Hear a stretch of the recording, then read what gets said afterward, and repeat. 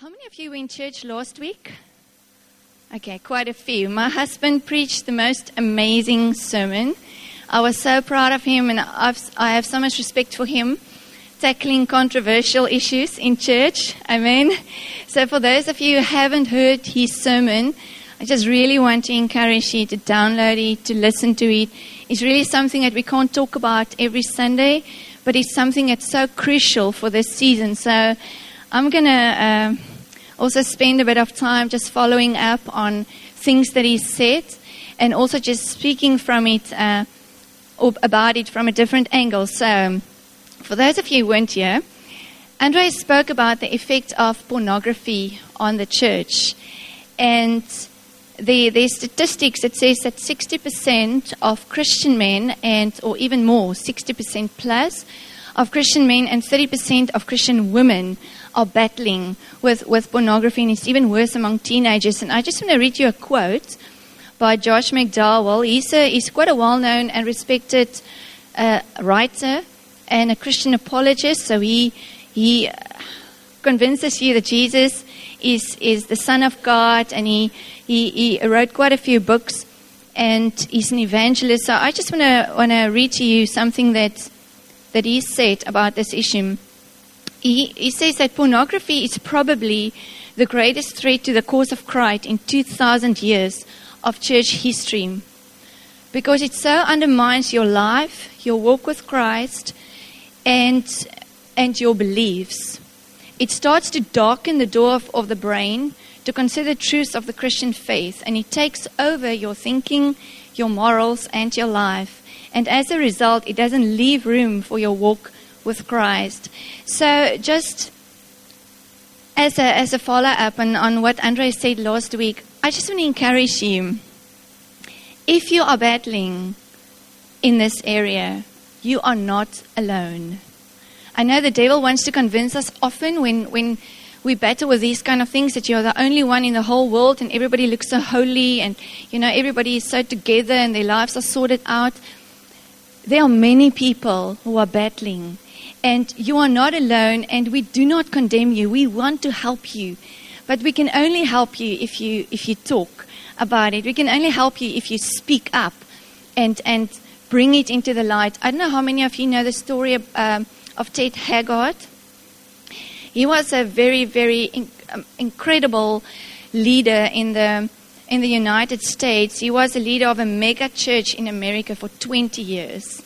So in 2006, he was accused of drug use and a homosexual relationship, and he stepped aside as the pastor of a 14,000 member church. Okay, we are about, I would say, 300, 350 maybe in the church if we add all the children.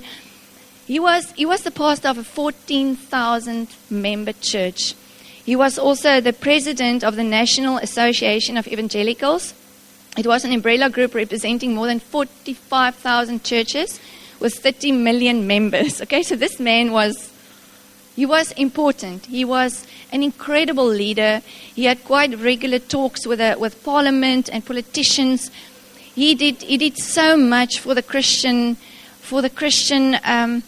church and for Christianity. He really walked a life of overcoming life in many areas. He was very open about his struggles. However, he struggled in this area because he was sexually abused as a child, and a life of accountability and walking in the light with his wife and other people kept him in a safe place for many, many, many years. But after this incident and situation, he shared that he got to a point where he was so tired. He became so tired of speaking to his wife about his struggles that he stopped doing that. And that was the moment when he stopped talking to her. That was the moment he shares. I'll read you his exact words. He said, "I was drawn into a deep pit of darkness." Why do I share this with you? If there are things in our lives that we are battling with, and we need to confess and talk and bring it into the light until the day we die, then we do it. Amen? This man was an incredible leader. I read up on him again this week. He did so much good for Christianity and for the church. But the moment when he stopped talking about his struggles, because obviously for him, maybe he came to a point where it was just so embarrassing, He was this man.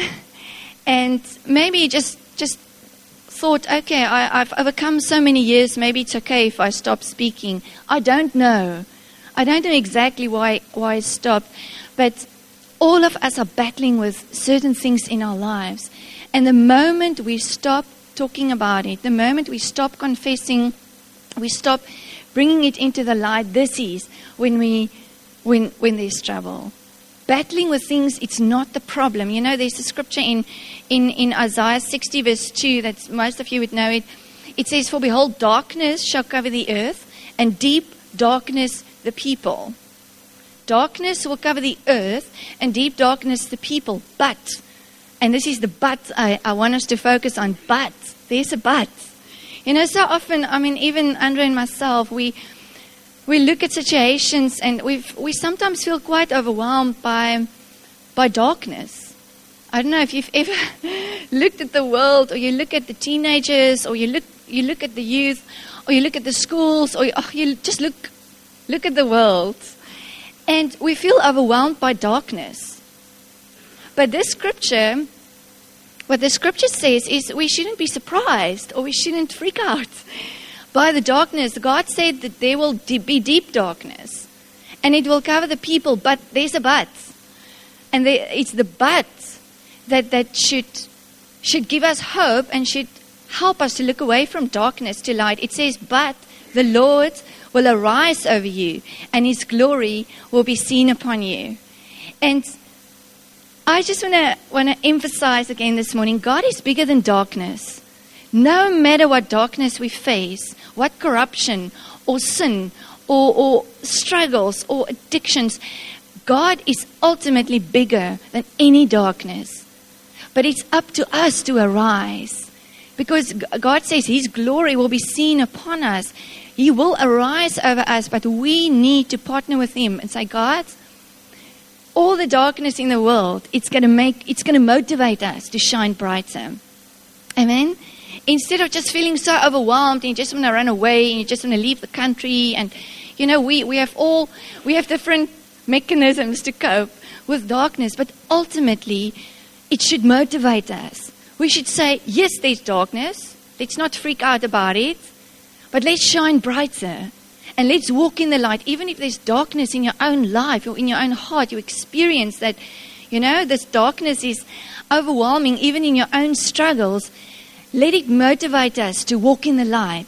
Because the moment there's light, have you ever seen a power struggle between light and darkness?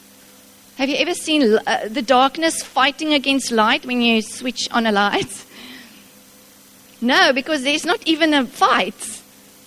There is not even a fight, because the moment we switch on the light, and God is light. God is light. In the beginning, God said, "Let there be light." How often do we say, "Let there be light," in a situation where there's darkness? There isn't even a fight. But the question is, how often do we switch on the light? How often do we walk in the light? And how often do we pursue light to overcome darkness instead of being overwhelmed? So I just want to, for those of you who were here last week, I just want to encourage you. I want to encourage you. It's not the end of the world if you battle with something.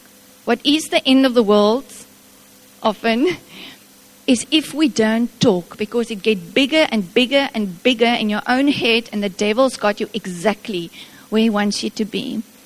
So I really trust God this morning as well, just for us, not only in the area of pornography. I'm going to talk about different things, that God is going to highlight whatever is important to you, whatever you need to understand.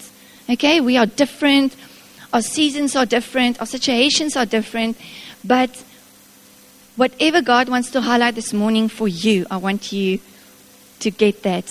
So let's just pray before I continue. Father, I honor you this morning that you are light. You are light.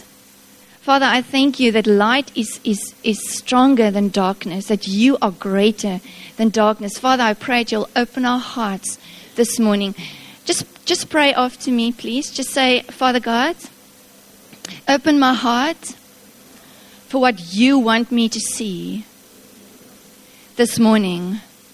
I pray, Father, that you will highlight whatever you want me to understand and whatever you want me to be free of this morning. In Jesus' name. Amen. Amen. So I just want to ask you to open your hearts this morning. Where the Spirit of the Lord is, there is freedom. And there's just, that is why you know, or when, how you discern between condemnation and conviction. When the Spirit of the Lord is somewhere in a place or in your heart speaking to you, there's conviction, which means even if it's upsetting to you, whatever God is saying, it will make you feel lighthearted. It will give you hope. It will make you feel, I can do this by the grace of God. When it's condemnation, you want to run away. You don't even want to go to God because obviously He's really cross with you. Okay, so that is condemnation. I trust the Lord this morning for conviction. It's freedom. It will give you hope. It will make you dance out here because you've got something to live for, even if you have struggles in your life. Amen? So I want to take you to a scripture, Matthew 5, verse 8. It says, blessed, happy, enviably fortunate, and spiritually prosperous, that's the Amplified Version, are the pure in heart, for they shall see God. Amen? So if you can read this with me, I know it's going to sink in when we're all ready together, so just read it with me. Blessed, happy, enviably fortunate, and spiritually prosperous are the pure in heart, for they shall see God. This is one of my favorite scriptures. I know all of us have our favorites, eh? But I think for me, this scripture is just all over the years. It speaks so many things. It speaks so many things. Sometimes we just read, blessed are the pure in heart, for they will see God. But how many of you knew that blessed actually means happy, enviably fortunate? People will look to you and think, oh, I envy you. I envy you. And spiritually prosperous, that is what that word means, blessed, are the pure in heart, for they shall see God. They shall see God. And I know all of us do not battle with things like pornography or alcohol or you know, things that in our minds we sometimes categorize things. You know, at least I don't battle with that. You know, or at least I don't battle with that. But would you agree with me that all of us are drawn to things in this world? We are drawn. It's not even necessarily sin, and I think that is often the tricky part. You know, it's not classified as sin, or you don't see it as sin, or in general, it's not classified as sin. But all of us are drawn to things in this world that is not necessarily, as I say, sin, but it steals our purity. It steals our ability to see God. Because it captivates our imagination. It captivates our hearts. It fills the space in our heart that belongs to God. So we are drawn, all of us are drawn to so many things. And in the process, we miss out on being blessed. We're not necessarily even in a dark pit of sin, but we miss out on being spiritually prosperous. We miss out on being blessed. So when we came back from Cape Town, we were in Cape Town for about 2.5 weeks. And while I was praying when we were there, I really felt God wanted me to lay down a few things in my diet. In terms of my eating habits, I felt God wanted me to fast from a few delicacies and things that I'm drawn to in the natural. So I've cut out sugar and coffee and, a couple of things in my diet. I had a headache for 3 days. I know many of you would have experienced that, how you detox when you fast from a few things. And I know there's many, I'm not going to talk about diets this morning. I know there's many different opinions on this diet's the best, that diet's the best. But it seems actually as if all kinds of diets agree that sugar isn't so good for us, okay? It's true, eh? I mean, it doesn't matter where you go to. High fat, low fat, just stay away from sugar. But I think in the same way that we all are used to certain things in our diet, in our physical, in the food and whatever we put in our mouth. In the same way that we are used to certain things that is actually not so good for us, but we are drawn to that. In the same way, we are drawn to certain things that is not so good for our spiritual health. Amen? We are drawn to it, but we don't always realize it. It's when I stopped eating sugar that I had my headache for 3 days, and after that I felt wonderful.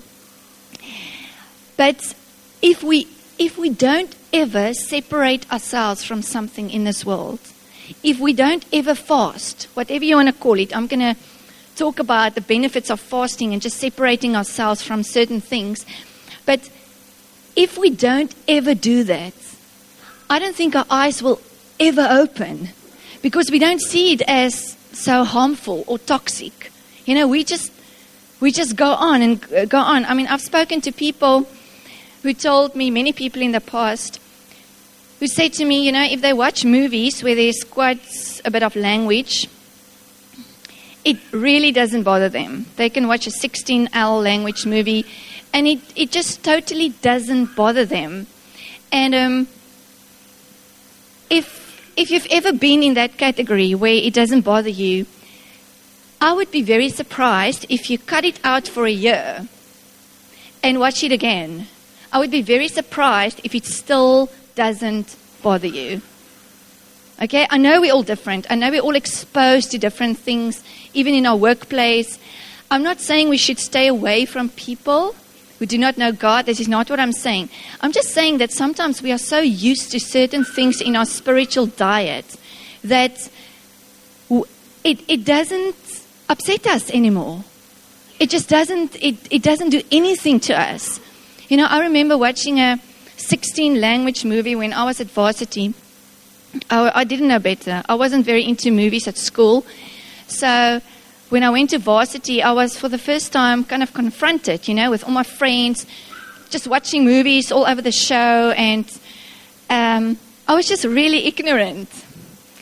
And I walked with my roommate. We walked into this movie, 16 language, and it killed me.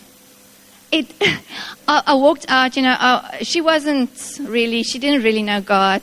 So she was really enjoying this movie. I was like, I can't take it anymore. I can't take it anymore. This is how I felt. I felt as if, and it's not only like swear words. It's now the name of Jesus. And, and this guy was just going on. I actually didn't expect it to be that bad. And it's years ago. I'm talking about years ago. And I still remember walking out and like shaking. It so upset me because I was not used to that at all. That somebody could, it's not even like when he's cross. So it's like, it's just every sentence, it's like, how is that possible?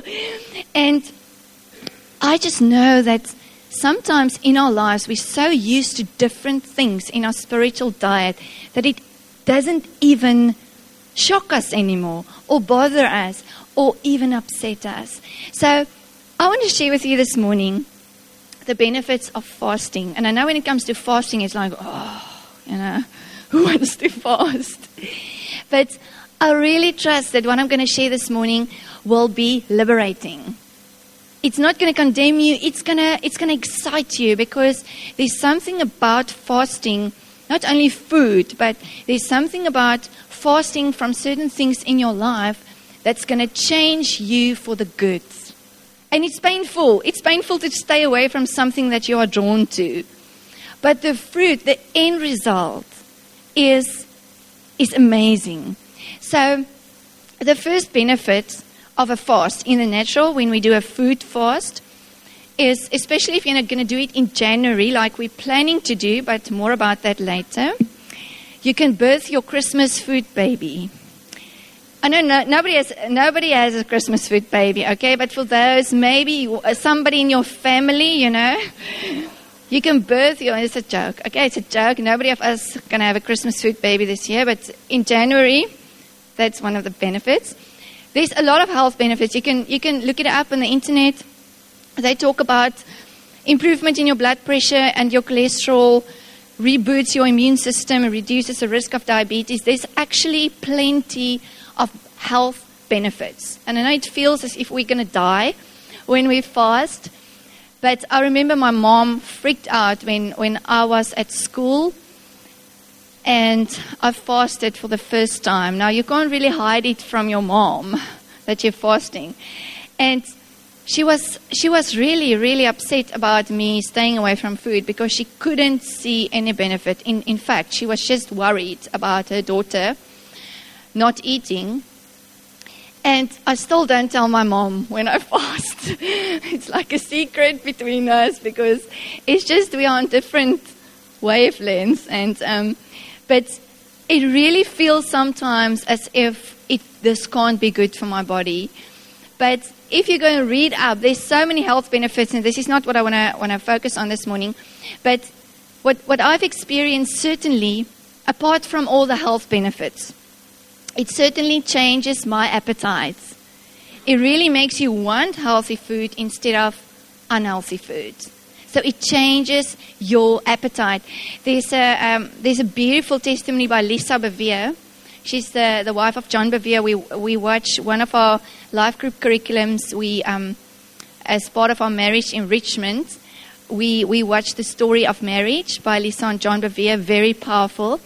She has a testimony that she battled with eating disorders a whole life, her whole high school career. She battled with it for years and years and years. And 3 weeks before her wedding day, 3 weeks, girls, before her wedding day, she couldn't fit into her dress.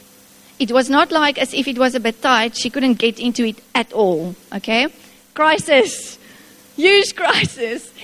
So, and by then she knew God. She had a relationship with God. So, and she knew she's dieted for years. Years. One diet, another diet, and it didn't solve the problem. It didn't solve a problem. And then she felt God leading her to do a 3-day water fast. I think she added a bit of juice, but it was primarily water for 3 days. She said, okay, God, I'm not dieting. This is a crisis, but I'm not going to diet. I'm going to fast. And maybe you think, oh, isn't that pretty much the same thing? No. There's a huge difference between fasting and dieting, and I'll explain a bit more. But for 3 days, she prayed, and she had primarily water. And after that, God taught her a whole new relationship with foods. He told her to cultivate the right relationship with food. So she would literally eat, and then God would tell her, okay, that's enough. She would listen. She would just, for 3 weeks, closely listen to the Holy Spirit. She decided she's not going to even try on a dress again before the day before, which I think is quite a bit of faith and guts. But she knew that the problem she has is not going to be fixed with dieting. There's nothing wrong with a good, healthy diet, okay? There's nothing wrong with that. It is just in her situation, dieting was not going to fix the problem. She went on a 3-day fast. God changed her life forever. You see, a diet will change the way you look. A fast will change the way you see. It opens your eyes. It literally, like the pure in heart will see God. Fasting purifies us. Body, soul, and spirit. So instead of just changing the way you look, that a diet does, fasting will change the way that you see, that you perceive things, that you understand things, that you will get fresh revelation about life, about yourself, about different things in this world. So a diet will change the way you look. A fast will change the way you see. It is really incredible to experience that. When you fast, it works a dependence on God. So when we fast, we are totally dependent on the Lord. There's a scripture in Matthew 4 verse 4 that says, man shall not live by bread alone, but, I love these scriptures, eh? There's a statement, and then it says, but, it's a statement. Just read it in isolation. Man shall not live by bread alone. Or deep darkness will cover the earth. But there's a but. And the but is the exciting part. It is the part that should give us hope. Man shall not live by bread alone, but by every word that God speaks. So yes, we should eat. God designed our bodies to eat. However, He also designed our bodies to fast. To purify, to detox, if you want to use that word. He actually designed our bodies to be totally fine when we fast. But it works a dependence on God. Have you ever experienced, for those of you who have fasted in the past, that you discover how emotionally dependent you are on food? How many have ever experienced that? Okay, 5 of you. Okay, I have, definitely. When I fast, I'm like, I don't feel so well. I can't make myself coffee. Or, you feel, I just discovered, I don't actually run to God immediately when I feel down or emotional. I run to food. I run to a biscuit or a coffee or a whatever is in the house. Quick, chocolate. We run. We are very emotionally dependent on our snacks.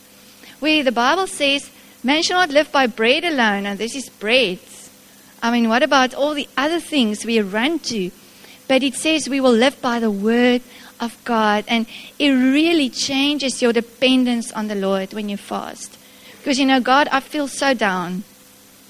I can't have my chocolate now. Please help me. You're so totally dependent on God emotionally.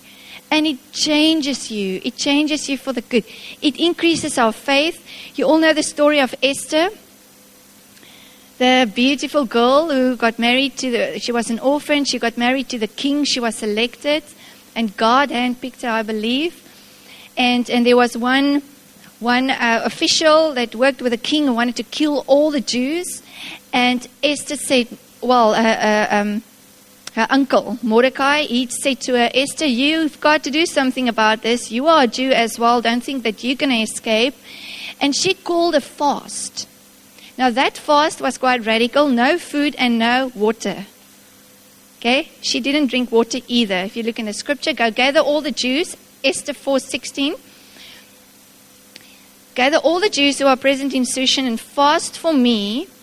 Neither eat or drink for 3 days. That's called an absolute fast. Absolute fast, you don't drink anything, you don't eat anything. If you've never fasted before, please don't start with an absolute fast. Please don't think you are, It's really easy the first hour. It's really easy. You feel on top of the world, and then after 6 hours, nothing eating or drinking, you feel it. It's an absolute fast. This is the exception. Please, if you ever want to go on an absolute fast, make sure that you are accountable. Make sure you check with God. If there's any medical conditions, just make sure before you go on any absolute fast, okay? Neither water nor food. There's different fasts. I'll come to that, but this one was an absolute fast. No water. We can go for quite a while without food. We can't go for a long time without water. So please be careful. This was an exception. There's not many examples in the Bible about not eating, but not drinking water either. Okay. My maids and I will do likewise. So this is now Esther. She says, please everybody fast for me. No water, no food. My maids and I will do likewise. And so I will go to the king, which is against the law. And if I perish, I perish. She wanted to go to the king to make a petition for a nation. But according to the law, she was only allowed to go to him if she's called. He must call for her. Okay, praise God, it's not like that anymore. Only if your husband calls you, then you're allowed to go to him.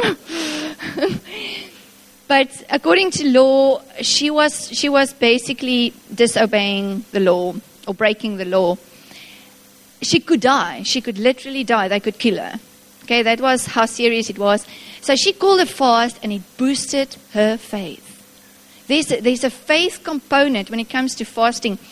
When about, 10 years ago, I felt God wanted me to fast for 7 days on water only. And I know you do that all the time, but for me it was quite huge.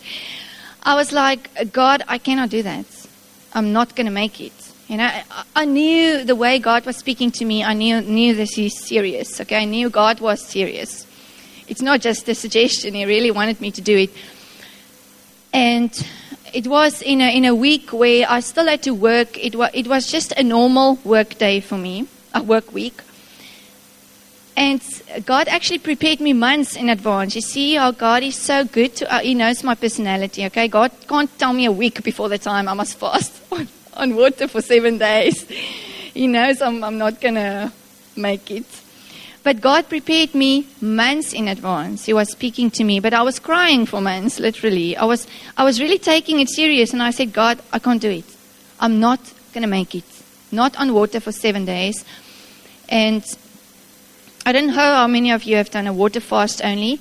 It is quite challenging. If you add any bit of juice, it's much easier.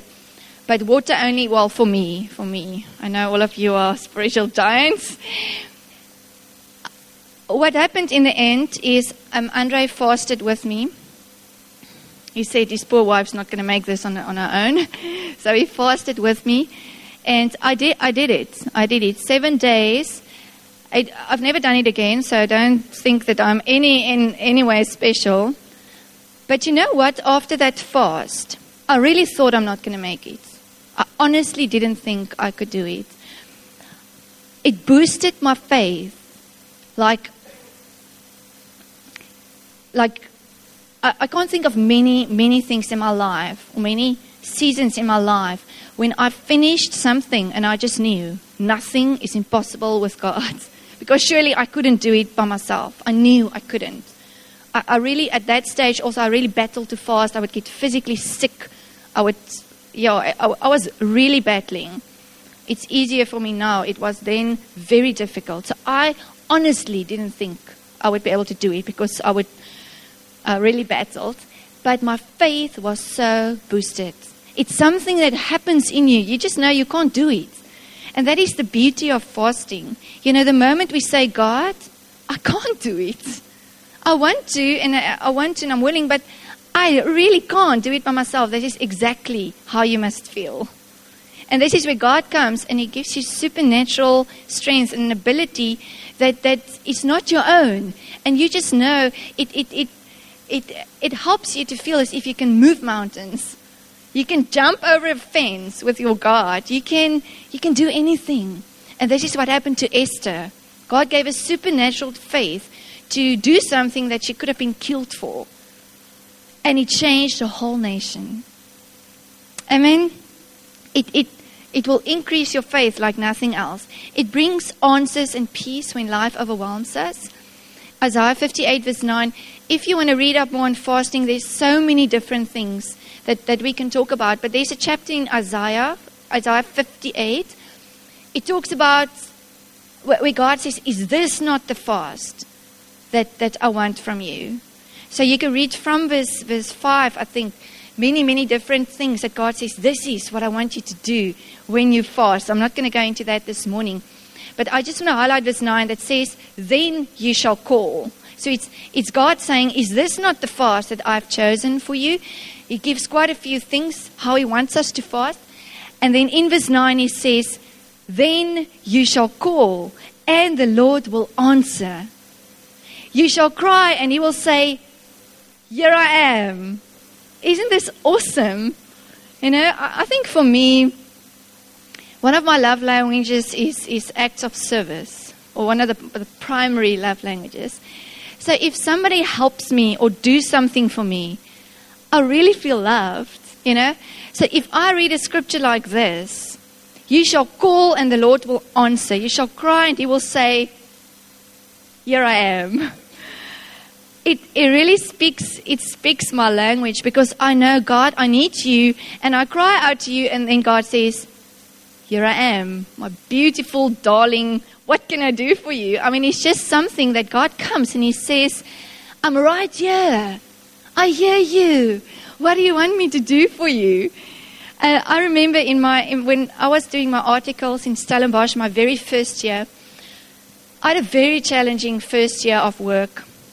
So if you've ever had a challenging year, or if you're in your first year of work, I had a very challenging year, so I really sympathize with anybody who's going through challenges when they start working. But I was so overwhelmed around middle of the year. I wrote down 10 things. I still have that paper. I went through it again this week. I wrote down 10 things that was totally overwhelming me and out of my control, and it was so overwhelming for me. I failed my board exam, my accounting board exam. I didn't have a car. I only got my first car in September. I started working in January. So I had to look for lifts every day of my life. And we worked at different clients. So I didn't have transport. I failed my board exam. And then I had to do extra classes at UCT in Cape Town. I lived in Stellenbosch. I didn't have transport. That was just 2 of the things. I failed my board exam. I didn't have transport.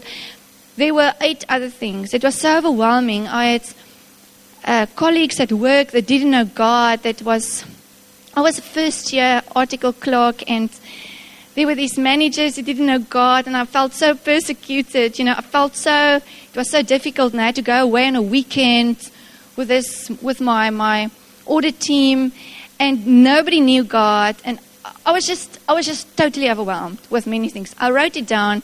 I said, God, I'm not coping. I'm seriously not coping.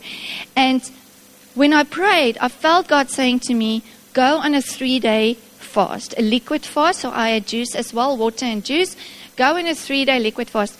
The moment I said, okay, God, I'll do it, the peace of God filled me. I remember it to this day. I was standing outside my flat waiting for my lift to pick me up for work. I said, God, I'm in. I felt as if everything's going to sort out in that moment. The peace of God filled me in such a way, and it was big issues. It was really big things for me at that stage. The peace of God filled me, and one by one, all of those 10 things, I still wrote down on the piece of paper, everything sorted out. And I'm not saying fasting is magic. It's not that I'm saying. Fasting in itself is not going to change anything, but this is what I felt. I cried out to the Lord. He said, here I am. This is what I suggest, Sonika, fast for 3 days.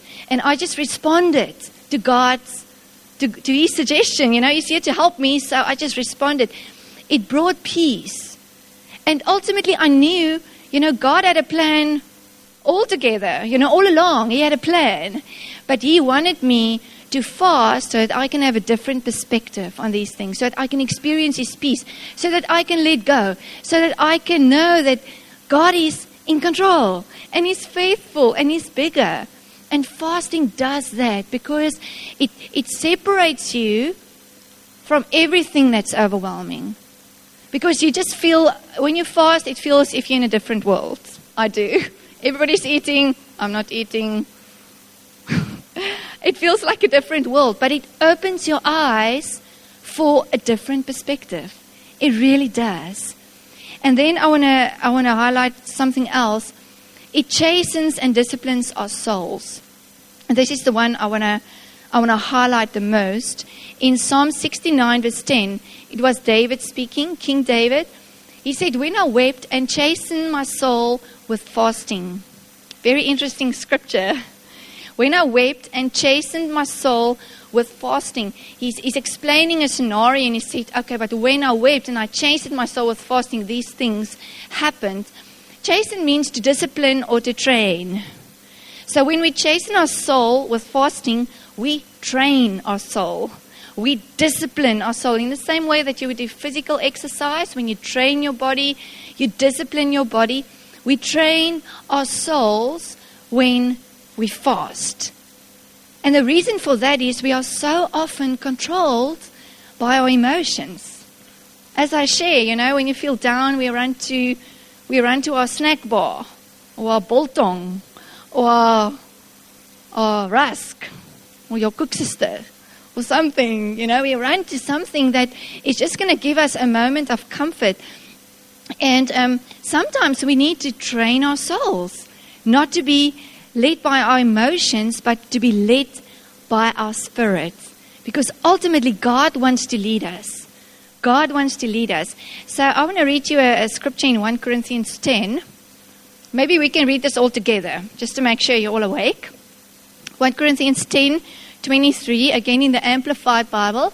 Okay, let's read together. All things are legitimate, permissible, and we are free to do anything we please. But not all things are helpful, expedient, profitable, and wholesome. All things, next slide.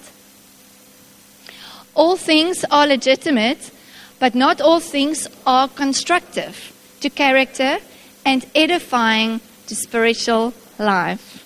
It's a very interesting scripture because the Apostle Paul is making an argument. He's now not talking about anything that is sinful.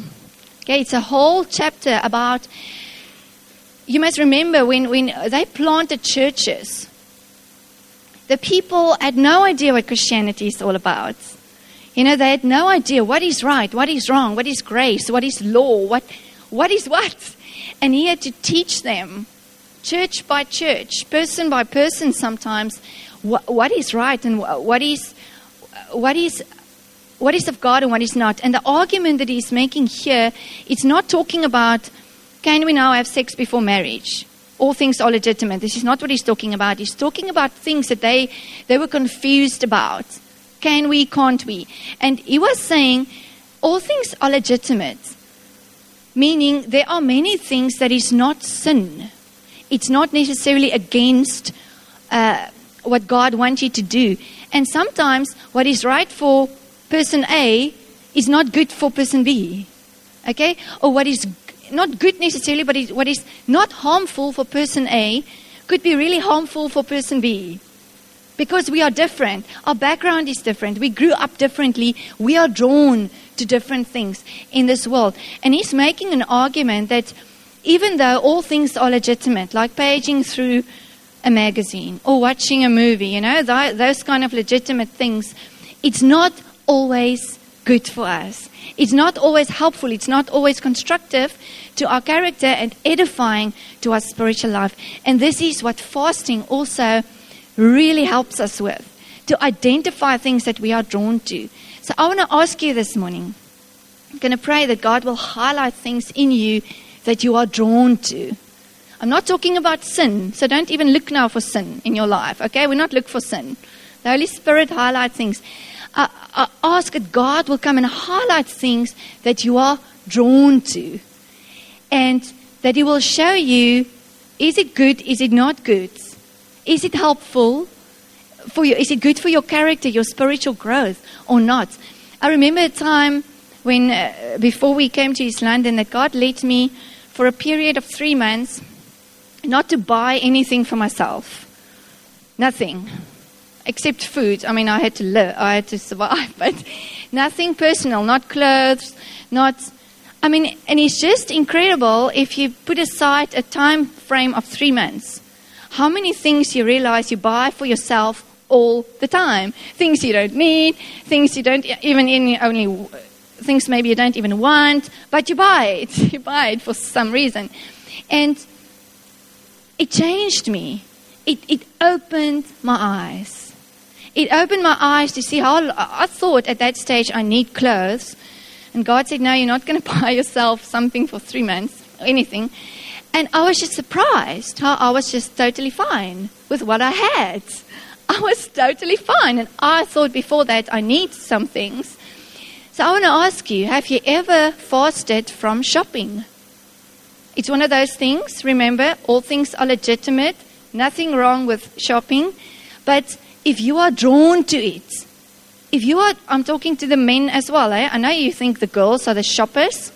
I know what you think. But have you ever fasted from shopping? Have you ever fasted from buying things for yourself that you are drawn to? Have you ever done that? You know, I see the effect on my son when it comes to computer games. When he's not really playing games, he's like all kinds of... We try to make it as educational as possible, but it's, the games slip through here and then. But I see the effects. She's looking for a mommy. Okay. I see the effect on my son. He's 6-year-old. I see the effect on his heart when there's too much screen time. He changes from a pleasant little boy to, I'm bored, I've got nothing to do, I'm moody, I'm grumpy, and I don't like this world, Really. Vian is the most pleasant little thing. I mean, I love him to bits. In the moment, I just don't like him. When he's on, I don't like him when has got too much screen time. And we just seen the effect. So I want to ask you, have you ever fasted from computer games? If that is something that you're drawn to, have you ever stayed away for a month, stayed away for a week, stayed away for 6 months? Have you ever done that? God will open your eyes like never before.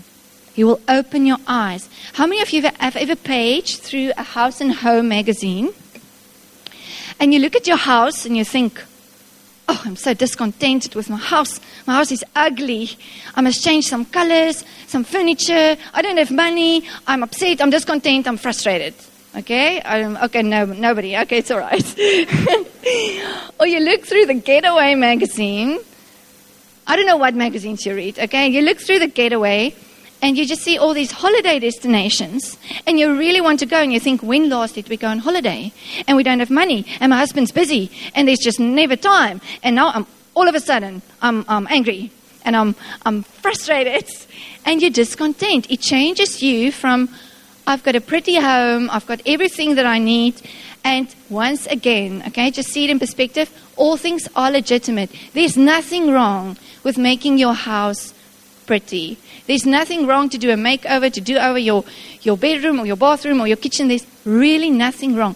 I'm talking about if we are drawn to things that make us upset, discontent, angry, frustrated, that's not good for our spiritual growth. Have we ever stayed away from that for a season?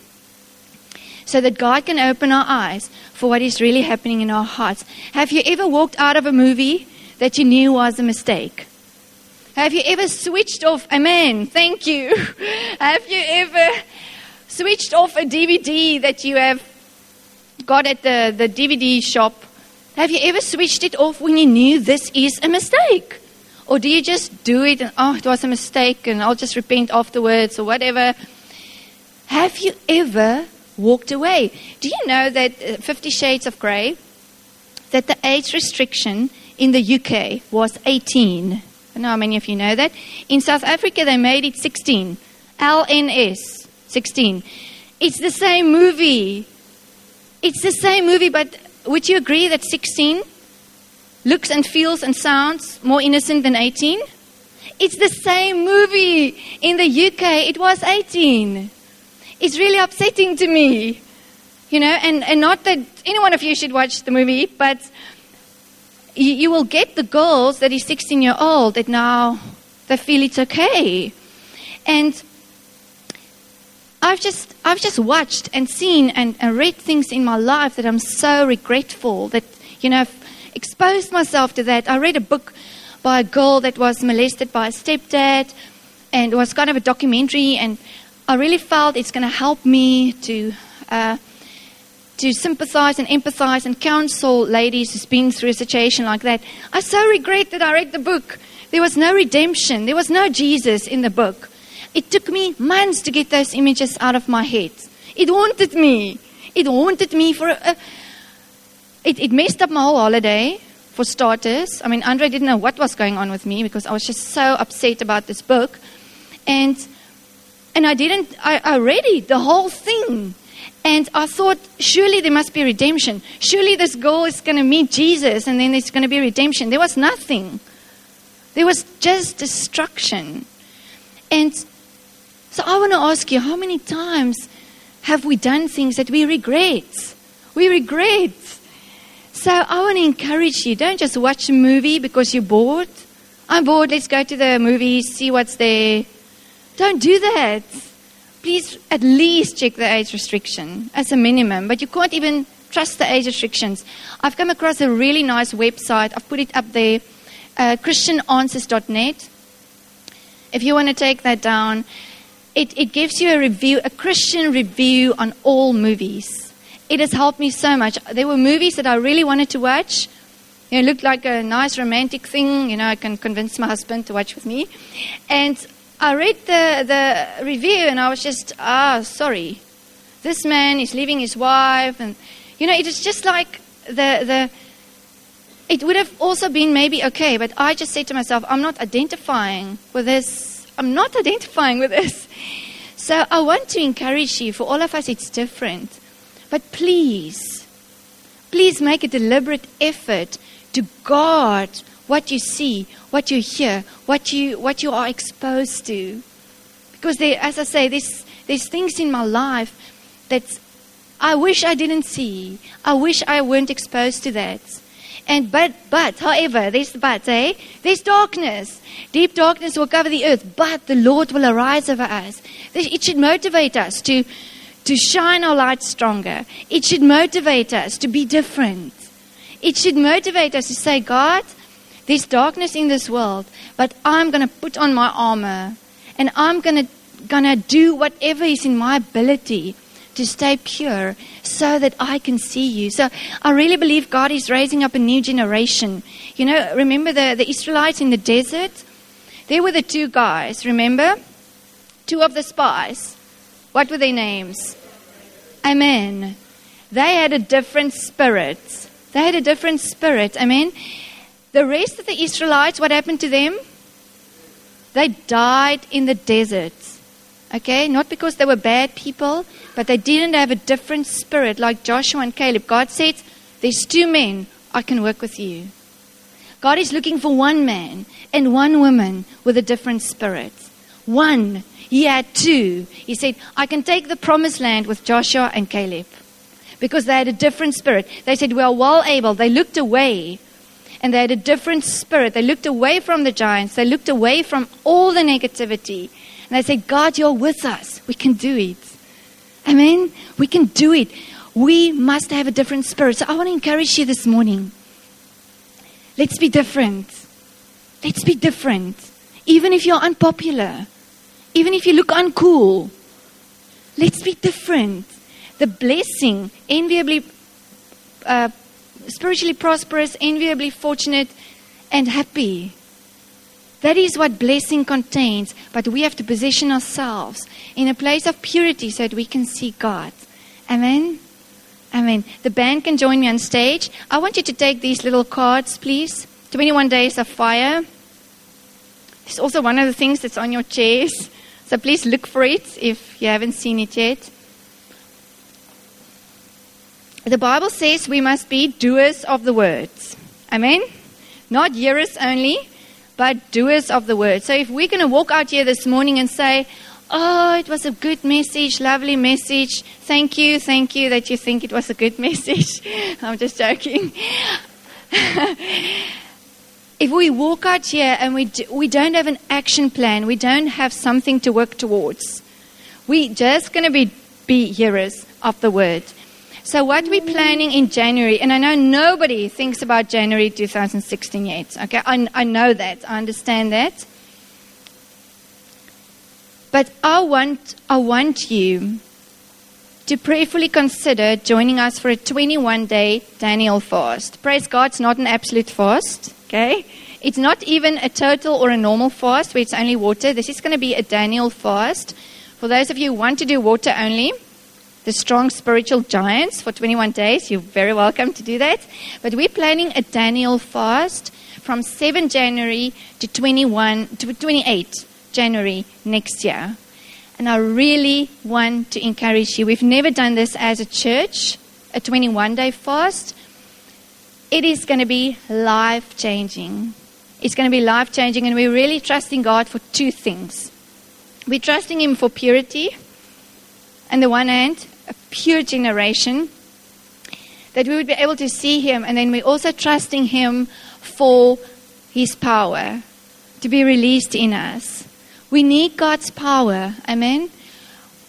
Even the best teaching, the best song, the best anything in church without God's presence and His power is not going to change us. We need His power so that we can do the works that Jesus did. Where Jesus was, there was change. There was healing. There was deliverance. There was people being set free. And this is what we trust the Lord for.